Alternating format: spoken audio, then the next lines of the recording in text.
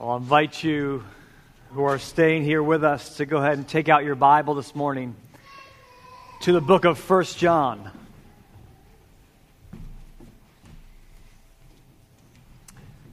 And we are continuing our series and endeavor to work through the book of 1 John together. Coming in 4 or 5 weeks, we'll take a little bit of a break for the Easter season, and then we'll jump back in. And throughout that time, we'll have a couple of guest speakers in here as well, and some other guys preaching instead of me. So it's good to hear a voice that's not just mine. For you, it's good. It's probably good for my family as well. And so they'll be here woven throughout all this stuff. If you remember last week, if you were with us, we spent time looking at kind of the middle section there of 1 John chapter 2. And really what we just called was a new command that was put and placed out of old roots. And that, let me just refresh you, was the command that John reminded us of to love God with all our heart, soul, mind, and strength, and then to love our neighbor as ourselves. And it was a new command because it was reiterated by Jesus when he was on earth, and yet it was also affirmed when it was perfectly fulfilled by Jesus. Meaning he was the perfect fulfillment of that command. Jesus was completely obedient to God's will. He was completely obedient to God's commands. And he perfectly fulfilled what it looked like to functionally and practically love his neighbor as himself. And so that was John's reasoning for having it called an old command, right? But also now a new command. And kind of from that basis, John now moves on to what I just consider just more and more practical. It's a reminder here, and we're just going to jog your brain one more time of the 3 themes that we hear woven throughout the book of 1 John. Anybody know? You know one of them?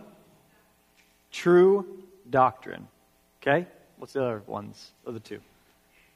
Obedient living, fervent devotion. Last week, really, what was laid out for us was, right, love God above all things, love your neighbor as yourselves, right, true doctrine. Like, true doctrine was laid out. This is what it looks like to be a follower of Jesus. True doctrine, the doctrine of the gospel of Christ, rolling out into practical living, right, obedient living. Loving God, first and foremost, is a doctrinal statement. Why would you do that? Because God is holy. He is supreme. He is creator. He is the author of life. He is the sustainer of life. He is the redeemer of life. Right? That's doctrine. That's theological. And then Paul works it out into the practical. So love him with everything you have and love your neighbor as yourself. To do that is to live obediently. Right? And the devotion of all that is not just subjective to our perspective, but rather it's a command. Right? John wasn't confusing here. He didn't say, if it feels good to you, love God with your heart, soul, mind, and strength. Bless you. If it's a good day and the sun's shining, it's not snowing, love Jesus with everything you have. No, he says, look, love God with everything that you have. It's an obedience. It's a call to recognize what it is to be obedient to the Lord. And it shows devotion to him. And this really brings us into what I think are 3 pivotal verses of chapter 2 and perhaps the entire writing of 1 John. My guess is if you've been around church culture for any bit of time, you've heard this passage perhaps preached on, taught on, if not, nothing else referenced to. But this is a hard one to preach through. For me it is anyway. Because I want us to grasp this, what he's talking about here, deeply. I think this really is one of the most practical means of what it means to be a follower of Jesus Christ. And so I feel the weight of what it looks like to convey this, but I also have the freedom that God's word, not my words, will bury itself deep within you. So I'm going to read this, just these 3 verses, and we're going to ask God to really drill this and apply this within our lives, okay? Let's look at this. 1 John chapter 2, just verses 15 to 17 today. It says this, "Do not love the world or the things in the world. If anyone loves the world, the love of the Father is not in him. For all that is in the world, the desires of the flesh and the desires of the eyes and pride in possessions is not from the Father, but is from the world. And the world is passing away along with its desires, but whoever does the will of God abides forever. Simple. There's a lot here, so let's pray. Jesus, would you give great wisdom? Would your Spirit accomplish amazing things? That you would greatly understand what it means to be a follower of you. Not you follow us, not you're trying to keep pace with us, but we're following you in obedience here, Lord. In your name, amen. This is challenging. Right? As we're growing to understand about John, right, you maybe have noticed some things. John likes to do contrasting, right? He's used things like light and darkness. Last week was love and hate, right? If you claim to hate your brother, the love of Christ is not in you. He used these type of statements, I think, to really draw that contrast. And drawing that contrast creates kind of that line in the sand. If you claim this, then this cannot be present. John is very helpful in this way. He wants those who are following Jesus to fully understand exactly what that means. So to me, John is highly practical. But again, it's driven out of doctrine. It's driven out of theology. So if God, we use this example very early on in this book, if God is this creator God who has just created all things, set it in motion, and has been hands-off, well, God doesn't seem very tangible, does he? Right? He doesn't seem like he actually cares about the intimacy of your life. And so maybe then, if that's the case, do his commands really matter? Because he didn't care enough to stick around, according to that view. But if God is the God of the Bible, where he creates all things, and he's designed all things, and then he orchestrates all things, he's what we call sovereign. He continues to love his creation, to make a way for them to know him through Christ Jesus. Then perhaps now we start to say, well, maybe what he says actually does matter then. John wants us and his writer, his audience here, to have a practical understanding of what functional life in Christ looks like. And he's using these contrasting ideas, right? If anyone loves the world, the love of the Father is not in him. He's used this word love, but now he's comparing it to two separate things. The world and the Father. Now John draws another line in the sand. And I think he's attempting to bring just greater and greater clarity. In this case, the one who has given their life to Jesus, right, Lord and Savior, cannot have a divided heart. So let's just be clear. The gospel does not call you to say one prayer in your life, feeling bad about things, and then you just check that box off and move on. The gospel calls us to see our brokenness and the holiness of who God is, to understand that he's made a way for our brokenness, our sin to be covered, and for us to be restored in relationship through Jesus, not through our works, through his life, his perfect life, his death, and his resurrection, showing conquering of sin and death. And when we trust in the holiness and the greatness of the gospel, we're asking Jesus to not only be our Savior, but to be our Lord. I feel like what happens a lot of time with the say a prayer thing, that's the Savior piece of it. Jesus, I'm sorry. I want to go to heaven one day. Please save me. But Jesus says, man, I'm your Lord and Savior. I want to be able to say what goes on. I want to be able to give you what's best for you. Because Jesus is a good Lord. I think we think someone lording over you, we had that kind of like weightiness pressing down on us. And that's not what Jesus tries to convey. He says, look, I'm what's best for you. And that's what it means to follow Jesus as Lord and Savior. And the one who claims that, their heart cannot be divided. Meaning we cannot be devoted wholly to Jesus and to something else. And I think that so much of our life is divided. So much gets our attention, but not much gets all of our attention. Meaning this, right? We can sit in meetings with people and check email at the same time. Right? Some of us have watches that it just shows up on. So we just kind of see what's going on. Right? And that's a divided attention. We're kind of splitting what's going on. Right? We're spending time with people, hanging out with them, but I have to answer this text message real quick. Our attention is divided. Or we just like to call it better, we're multitasking. Which science will tell you is virtually impossible. Your brain cannot actually switch and just be doing two things at one time. In microseconds, it switches back and forth. So even the appearance of multitasking is not multitasking. You just have the ability to switch quickly between things. So much of our lives are not intentionally governed after something specific. And John's now, his attention, as it moves, it states that we, meaning the follower of Jesus, cannot allow for a lack of focus, a lack of devotion, or a lack of sincerity and commitment to be how we define a life with Christ. And I think that's important. I'll say it again, that we cannot allow a lack of focus, a lack of devotion, or a lack of sincerity and commitment to be how we define our lives in Christ. Because I think that is kind of how we define things. Like, it's half-hearted. It's half effort. Listen again to his words here, John's words, in just verses 15 and 16. Do not love the world or the things in the world. If anyone loves the world, the love of the Father is not in him. For all that is in the world, the desires of the flesh and the desires of the eyes and pride of life, is not from the Father, but is from the world. Like, John's words are not confusing this morning. They're not meant to be. Do not love the world or things in the world. And that should force you to a position to say, what does that actually mean? Because if memory serves me right, back in John's gospel, it said what? For God so loved the world that he gave his son. So now what do we do? Jesus, right? God loved the world that he gave his son, right? That whoever would believe in him would have eternal life. And now we hear the same writer saying, look, do not love the world.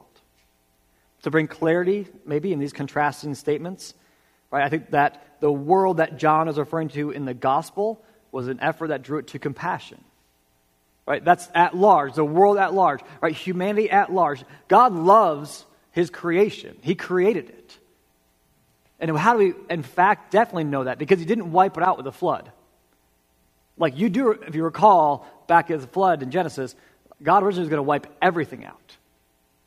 Like it was just like, he was regretful that he had made humanity and creation. And then in mercy and in grace, Noah and his family and the ark and that whole story, which is fascinating to read through. Well, what does that tell you? That God has a heart for his creation. Hence, for God loved the world that he sent his son.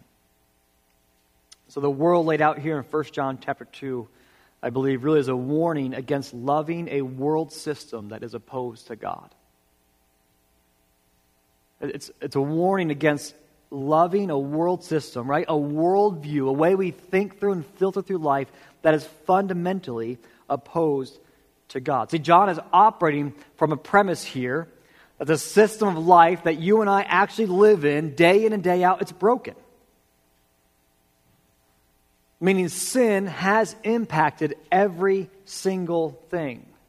Sin has woven itself into every facet of life.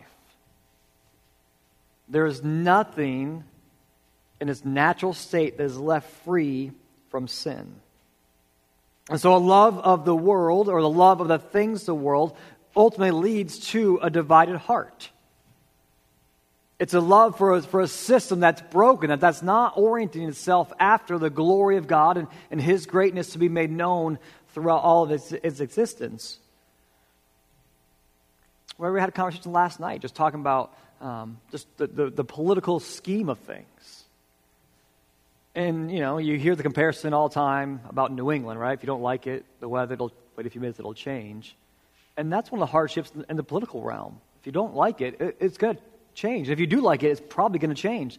It's just uncertain. It ebb and flows constantly by who's elected, and that's kind of one of the beauties of our governmental system that we have set up here versus other our tyrannical systems that do exist throughout the world where evil definitely reigns supreme. Right? But all these things, they create a sense of angst within us. And as angst exists within us because we want things to be whole, we don't want them to be broken, we begin to look around us for things that can somehow give some sort of secure feeling to us. We look at life, we look at thoughts, intellect, politics, or other things around us for something that will just give us some sort of semblance that things are okay. But what happens is, at least for the follower of Jesus, that could lead to our hearts being divided. The warning that John is giving to here. The heart that's divided, it really is one that's being torn in its affection. One that's being ripped between eternity and today. One that for lasting and eternal relationship with the Heavenly Father is being lured to temporal satisfaction and so-called fulfillment. This is John's warning. See, as John writes these commands, he writes not only to give instruction, but with the hope to guard the follower of Jesus, to protect your heart and your mind, that it would remain in Christ.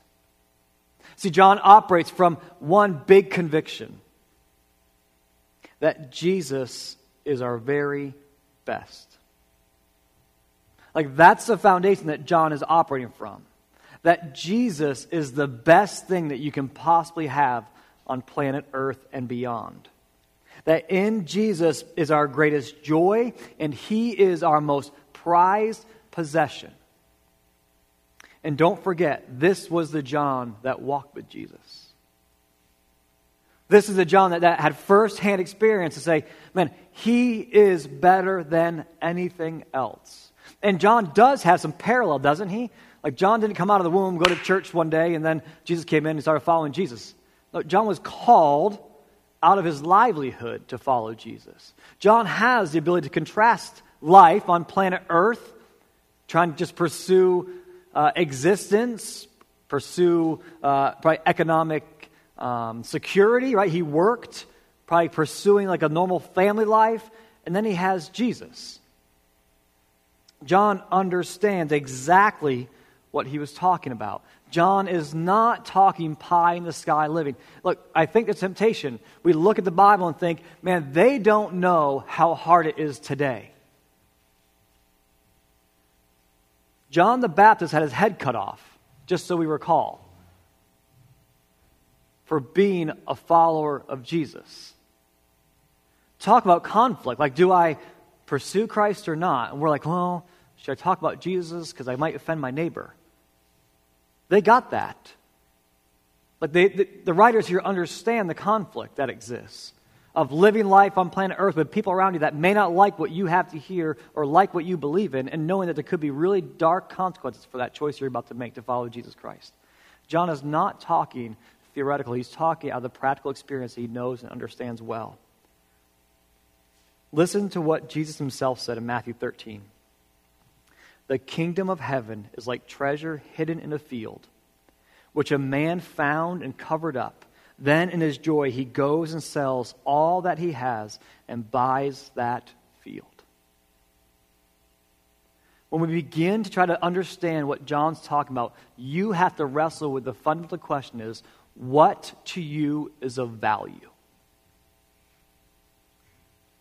What to you is of value? So we talk about this sometimes, like within just kind of church leadership, right? They're just closed-fist things when it comes to theology and doctrine, and there are some open-handed things, right? Some closed-fist things like, I'm not going to budge on these things. Right? We talk about them a lot here, that we're saved by grace alone, by faith alone, by Christ alone, that Scripture is inerrant, it's God-breathed, there's not a false statement within this book. Like, those are things I'm going to fight about. I'm going to hold them and cling to. And there are other theological matters that I'm going to be more open-ended about. I see that point. I don't land there, but I can see it, and I can see where even the Scriptures might indicate that. My conviction doesn't land me there. That begins to formulate what we believe that Scripture says, begins to formulate what we practically hold to be true and of value. So that statement that you just heard was Jesus talking. In a parable form, a story form, but to communicate deeper spiritual truth. The kingdom of heaven is like hidden treasure treasure hidden in a field. A man finds it, he covers it back up, he goes and sells everything that he has and buys the field. Why does he buy the field? Not because he wants to be a shepherd, but because he knows there's a treasure hidden in that field and it's worth more than anything he has. And so what is a deeper spiritual truth that Jesus is communicating here? That Jesus is worth more than anything planet Earth can possibly offer you. Nothing else compares to his value and the value of knowing him. And so the warning of not loving the world really comes with a large contrast. That Jesus in the world, they don't just mingle and they're not equals. Jesus is of greater value than the whole world could offer. But yet, so many of us find ourselves for moments, for seasons of life, for perhaps much of our lives, trying to find fulfillment and satisfaction and a sense of identity in the situations around us, in the entertainment around us, and in those around us, and on and on and on. Listen, this is something that I think we need to get a hold of. And by we, I mean just the church. So much of your life and of my personal life is committed to finding a sense of fulfillment. Like we've kind of conjured up in our mind that if I could just attain blank or have blank or get a feeling of whatever, that then I will be satisfied. I think we're searching daily for a feeling of being satisfied. We just don't want to wake up tomorrow morning with angst again. We don't want to wake up tomorrow morning feel like we got to strive and grind at it one more time. We just want to wake up feeling satisfied. Look, and I'm not talking like you ate too much dinner on a Thanksgiving day. That's you went beyond it. I'm talking about like you had just the right amount and you're just content. I think we pine at almost anything we possibly can pine after to get that feeling. And I'm going to ask you, if you've ever had a seemingly euphoric moment of satisfaction, how long did it last you? How long did it actually remain? See, John presses right into this in here. Verse 16, he says, "For all that is in the world, the desires of the flesh and the desires of the eyes and the pride of life is not from the Father, but is from the world." The desires of the flesh, anything, like the sinful interest that draws us away from God, or at least makes continuing fellowship with Him impossible. That's the desires of the flesh. Perhaps sin, but anything that begins to just pull us away from who God is. John warns against that. He recognizes that's part of life on planet Earth. There's desires of flesh. Sin has eked its way into who we are. It's recrafted our desires to not be for our Creator, but to be for something that's far less superior. And we just hope and pray that it can satisfy us. The desires of the eyes, right? It's often a metaphor. The eyes is a kind of the inward glancing to our souls. The eye here is likely a metaphor for just the sinful passions that corrupt. And then the pride of life, right? The boaster. That continual arrogance or just subtle elitism that comes from one's view of, look, if we can just become wealthy, if I can just get the right position in our society or own my own business or master this or that. It's an overconfidence that makes us lose any dependence upon God.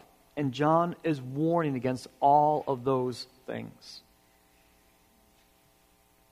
When our lives begin to not only see life, but the things around us and the people around us as a means to satisfy us, or as Tom Cruise would put it, right, that you complete me. The minute that we begin to venture down that road, we've moved away from having Jesus at the center of our lives. And listen, what I'm saying is this, Like, that's not an abandonment from Jesus as your Savior. What I think is that's an abandonment from Jesus as the center of who we are. Like, that's our abandonment to Jesus being what can completely satisfy us. To tell somebody else that you complete me is a ridiculous statement. And you're about to show how fickle you really are to what can complete you. Because when that next conflict erupts, are you going to tell that person, you no longer complete me? Of course not. But it's true. That's the reality of that statement. The world, listen, the world, right? Life, even in its perfect state, was never meant to fully satisfy Adam and Eve. So put yourself there for a moment, right? You're in the garden, you're Adam or you're Eve, you're there. You're wrestling with a lion. Apparently no clothes to inhibit your life. Perfect warm temperatures. That tranquil moment was never meant to fully satisfy you. And I think we've kind of conjured that up in our brains, like that the Garden of Eden was so perfect that it was nothing else was needed. It was not meant to be what satisfied Adam and Eve. It was meant to point to a creator. See, when we begin to see people in our jobs or an amazing sunset or the kind of euphoric moment of a newborn child or a spouse or a perfect home or any of these things as a means to satisfy us, we are falling short of God's intentions. When we start putting pressure and emphasis into something else to satisfy us that isn't God, we are no longer living obediently or with fervent devotion to Jesus. In fact, I think that we are then allowing those items to fall short of their designated purpose. What is the purpose of a fantastic sunset? I think part of it is to bring you joy. Because there is something about that, right? Especially if it's like if you're in Florida right now in February or March, like that it just brings you joy. It warms your heart. I think that's part of God's grace. But I believe that a beautiful sunset in all its awe and glory is meant to point and orient our hearts and our minds back to the Creator. That would cause us to stop in awe and wonder that He would take the time to create an incredible thing called the sunset. It's meant to draw us to worship. When you have a fantastic steak or an unbelievable glass of wine, it is really meant to point you in awe and glory to who God is. To thank Him in that moment for making these items and allowing us to enjoy them. It's meant to draw us to worship, that God would give you taste buds, right, that allow you to experience that. Yes, I believe that is meant to draw you to worship a God who created you that uniquely. Who created the cow to be ruled by the human, right, to become food. That's meant to draw to worship. All things are meant to move our lives and our mind to a greatness of Jesus. Everything is meant to do that. And so when John warns against the world system, what he's warning against is everything else is trying to get you to worship it. See how fantastic I am. If you'll pay $1,000 for the newest iPhone, you can be totally fulfilled in how fantastic it is. Be satisfied. Because satisfaction in something apart from Jesus always has a cost to it. Mankind, in our sinful and broken state, we have the most fantastic ability to take things meant for good, meant to draw us to worship, and move us toward Jesus, and we ultimately make them and ruin them. Listen, if humanity in its broken and twistedness can take a child and use that child to exploit them because someone wants to stare at a screen and be entertained, we've figured out how to take up what's most beautiful and precious in life and jack it up pretty easily. So to think that we don't take this and do this in other things would be pretty silly to think about. We may not do things as heinous as enjoy crimes towards kids. But we have the unique power to take things that are not meant to get our heart and to worship them. We give our heart constantly to things that are meant to orient us towards Jesus. And each thing that we trust more than Jesus will eventually disappoint us. It will not complete us. It will probably destroy us if we trust it more than we do Jesus. Jesus said back in John's Gospel, chapter 10, he says, listen, he has come that you may have life and have it abundantly. Jesus, listen, don't miss this, because I think there's a misnomer about Christianity. Jesus desperately wants you to have a full and rich life. He desperately wants you to experience all of what it means to live your, 70, 80, 90, 100 years on planet Earth to the fullest, to the richest possible means that you can. It's just that Jesus gets to define what that is. He does not want you to wake up each day longing for more. He does not want you to wake up tomorrow longing for peace and longing for the earth and those around us to satisfy us. That's why John says, right, in chapter 2, verse 17 here, the world is passing away along with its desires. Just don't forget, we tend to have a life cycle. And Scripture says even this earth has a life cycle. That one day it will be ultimately consumed. There's a new heaven, new earth. I think the new earth will kind of look a lot like this earth, actually. But will be perfect and whole. So to put our hope in what we see or find our satisfaction in this created world, it falls short. It falls short. To put your hope of satisfaction in something created instead of the Creator, it seems foolish when you phrase it that way, doesn't it? You can experience this thing. It was created by somebody. You can experience this. Or I can introduce you to the guy who created it all. You wouldn't say, no, I'll just take the thing. No, I want to know. Right? Like to me, the Tesla car is a strange thing. I don't want one because I can't afford one. There's multiple problems here. Someone says, I'll give you a Tesla. Or I'll let you spend a week with Elon Musk. I'll take the car. It's nice, it's shiny. Like for Mr. Musk, as eccentric and I think half crazy he is, he's a fascinating mind that thinks on a whole other level of life. But we probably take what we can get right now. I'd probably opt for a white model just so we're clear on this, because I think white looks nice and clean, all right? Right? But I want the rims black. But anyway, okay, right? So we just want it. We create this picture of our mind like, man, this would be perfect, so I'll take it. And then I have to figure out how to charge this stupid thing, and I apparently can't drive so far before I have to charge. It would begin to be unsatisfactory. It would begin to break down. When we begin to trust in anything in the created world and depend on that for our satisfaction, we are essentially settling for far less than what God has offered to us. Listen, Jesus is not asking us, right, to just form this kind of mini society away from all the world, to stay away from that trapping.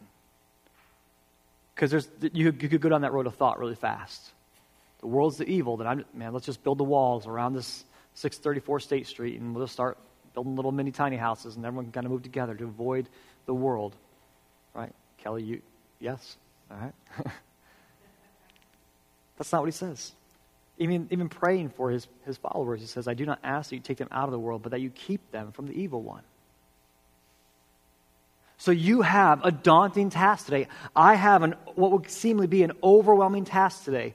You and I are tasked to live on planet Earth around brokenness, amongst sinful people, find our fullest joy and satisfaction in the God of the universe. That is a challenge. But it is not impossible. We exist here on earth, and Jesus wants us to strive. Like Jesus wants us to work. He wants us to live life to the fullest. He wants us to know that the fullest life is found in a living relationship with Him. One that's fleshed out under His control and His commands, living for His glory and for the good of those around us. Have you not noticed that I pray that way every single time? That God would accomplish whatever we're asking Him, ultimately for His glory and for our good. That's the greatest endeavor we can have in life. So what can we pursue after that? Jesus. Because if we are finding ourselves satisfied in Jesus, then we're going to live, right, for the glory of God alone and for the good of those around us. Loving God with all we have, our heart, soul, mind, and strength, and our neighbor as yourself is your greatest aim in life. And when we are in Christ, our fullest satisfaction is meant to be found in Him. To understand that the gospel has brought us from brokenness and has made us whole again. And then live in that identity, in Christ, trusting what He declares about you. That's gospel living.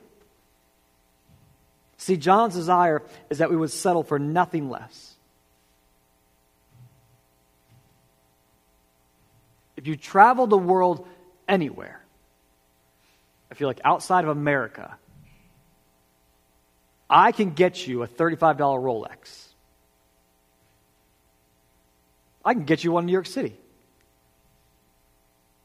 And you can buy it, and you can show it to everybody, and you can make it seem like you're carrying around a nice Rolex on your wrist, and you're buying a cheap fake. But it has all the trappings and all the allure and all the appearance of a real one, doesn't it? And then you bring it to the jeweler and say, how much can you give me for this? He tells you, $20. You overpaid for it. But we settle all the time. We settle all the time in life for something that is not meant to fulfill us. Church, don't settle for less. Do not settle for anything less than Jesus Himself. That you would find your fulfillment and your joy and your greatest hope in Christ alone is my prayer for you and for myself. I'm selfish in this case. Like, I want that for me too. And then not just have it be a theory, right, that we can find satisfaction, but to have it be a reality for us. And that is the reality of redemption. And so how do we do it? I think we look at the Scriptures and see what it says. We remember Paul's words, to be transformed by the renewing of your mind. To settle ourselves in the gospel. To allow our thoughts to be reoriented around what Jesus calls good and delightful. And that's Him. And we have to train ourselves, guys. It's like anything else. Yes, we can pray and ask God to give us freedom, to deliver us from something. Right? Lord, help me to stop eating chocolate. Stop walking down the candy aisle. But God, take that taste bud away. Stop walking down the candy aisle. God could miraculously take that away from you. Pre-diabetic and 40 years of chocolate loving, probably not going to happen though, right? Until you start changing how you're living. Church, we have to start changing how we're thinking. To stop settling for things. Look, things of earth are not all bad. But they're just meant to draw us to greater things. And that greatest thing of all is Jesus. It starts with reshaping our mind. So yeah, have a fantastic meal or a fantastic time with people. And then thank God for that time. Thank God for that meal. Thank God for that opportunity. Because what are you saying? I'm recognizing this comes from you. Like, I'm not owed this. Because if you think you're owed it, then how are you going to explain that to the people around the world that don't get that? If we recognize things are just more and more of God's grace. I mean, the reality is, in a majority of ways, the fact that you were born in America, if that's where you were born, that's God's grace in a lot of ways. You have things like health care available to you. You get to have things that are called jobs pretty readily available to you. But to recognize that, even that, like we just assume, and we're just how it's supposed to be. Is it? Or is that just God's grace? If we begin to retrain our minds, maybe it starts with that, and then our hearts may follow. Some of it is just we have to confess to the Lord, I don't think this way very often. And it may just be you need to just sit there and just say, Lord, I'm tired of trying to find satisfaction in everything else. We're going to do things a little bit differently. We're going to play that video, Chris, in a minute. And it's a song. It's just a song that has some lyrics on the screen, and you can watch that. We'll end this way instead of the song. And just give you a chance to listen to these words, to consider what they are, and to consider what they imply about your life. And maybe today is kind of one of those markers. Maybe today is one of those, a stake goes in the sand, and I'm declaring this right now, that this is what, God, I'm sick of striving, I'm sick of trying to find fulfillment in my spouse. I'm sick of trying to find the next thing that can bring me joy and satisfaction. I want it to be you. And so we're listening to a song. If you just listen, think, pray, allow God to do what he wants to do. Okay, go ahead.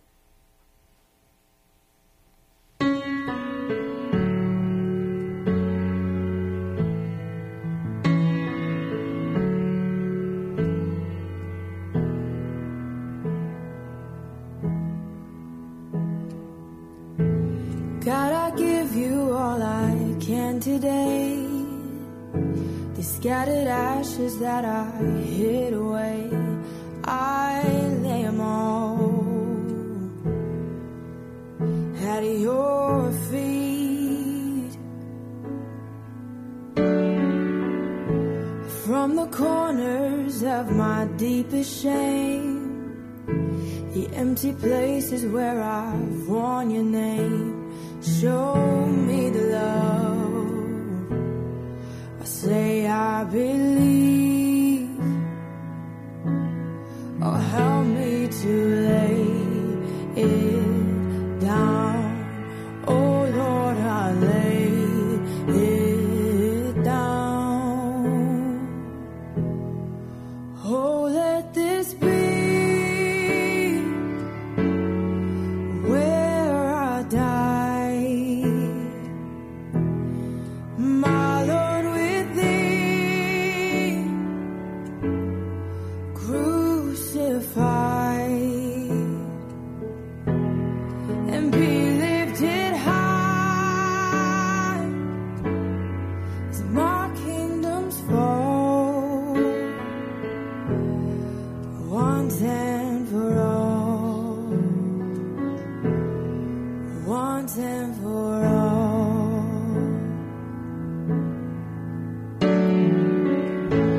There is victory in my Savior's loss, and the crimson flowing from the cross. Pour over me, pour over me. Yes, oh, let this be where I die. And my Lord, with thee crucified, and be lifted high as my kingdoms fall, once and for all. Oh, once and for all. Oh, Lord, I lay it down.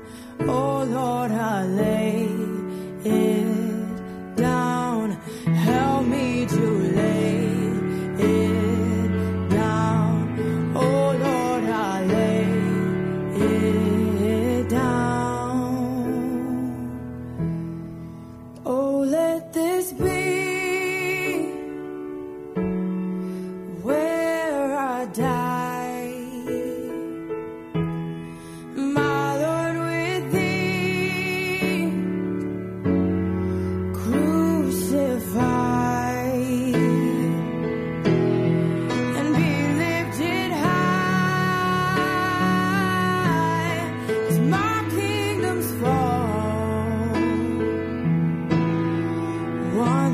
for all, once and for all, oh, once and for all, once and for all.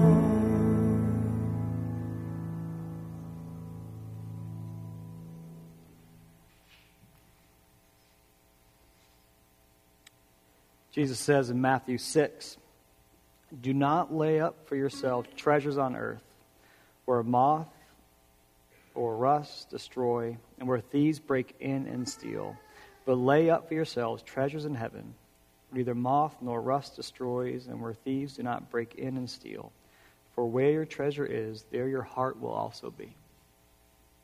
And that's a fantastic reminder that this world is fading. And it's fading fast. And even as that song reminds us, like just the call to lay it down, right? And then asking, God, Lord, help me to do that. And so this is a challenge. And so we've got to invite God to help us do that. Invite him in to be what satisfies. And then this, just don't, I'm begging you, don't settle for less. Like, don't settle for less. Allow the beauties of life to draw you to worship. Begin by thanking God for creating them, and then thanking God for allowing you to experience them. And that just starts the process of living a life that's not loving the world or anything in it, but finding our full joy and satisfaction in who Christ is as our Savior and the glory of God to be existing in all the earth. To thank God that as incredible as experiences is, he is so much greater. That's John's call for us today. So hard, but so possible. But it takes one to lay this all down before the Lord, trusting in his goodness and his glory. And so my prayer for us as a church family is that we would be fully satisfied people, and that satisfaction is out of Jesus Christ. I know we don't usually end a service like this, more of a somber feel, but that's how we're going to end it. And just kind of letting us think and rest in this and let the Lord work as he wants to work in this, okay? So I'm going to pray to that end, and then we're dismissed. You obviously can hang out and talk if you'd like to, okay? Jesus, as we just try to wrestle through what this actually works, how it works itself out in our lives, we need you and your Spirit to give us wisdom. Father, we can confess that we all the time try to get satisfaction and fulfillment out of things around us and people around us. God, we confess that we like what's tangible more than at times what we know of you and who you are.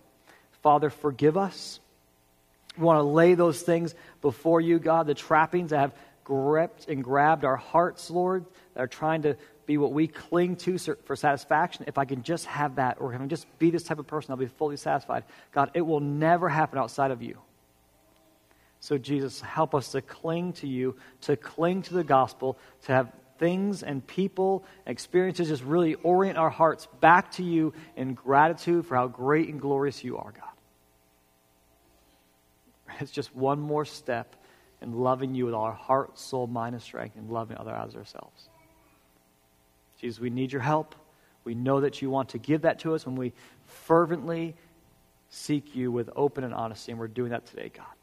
So give us wisdom and speak into the hard places.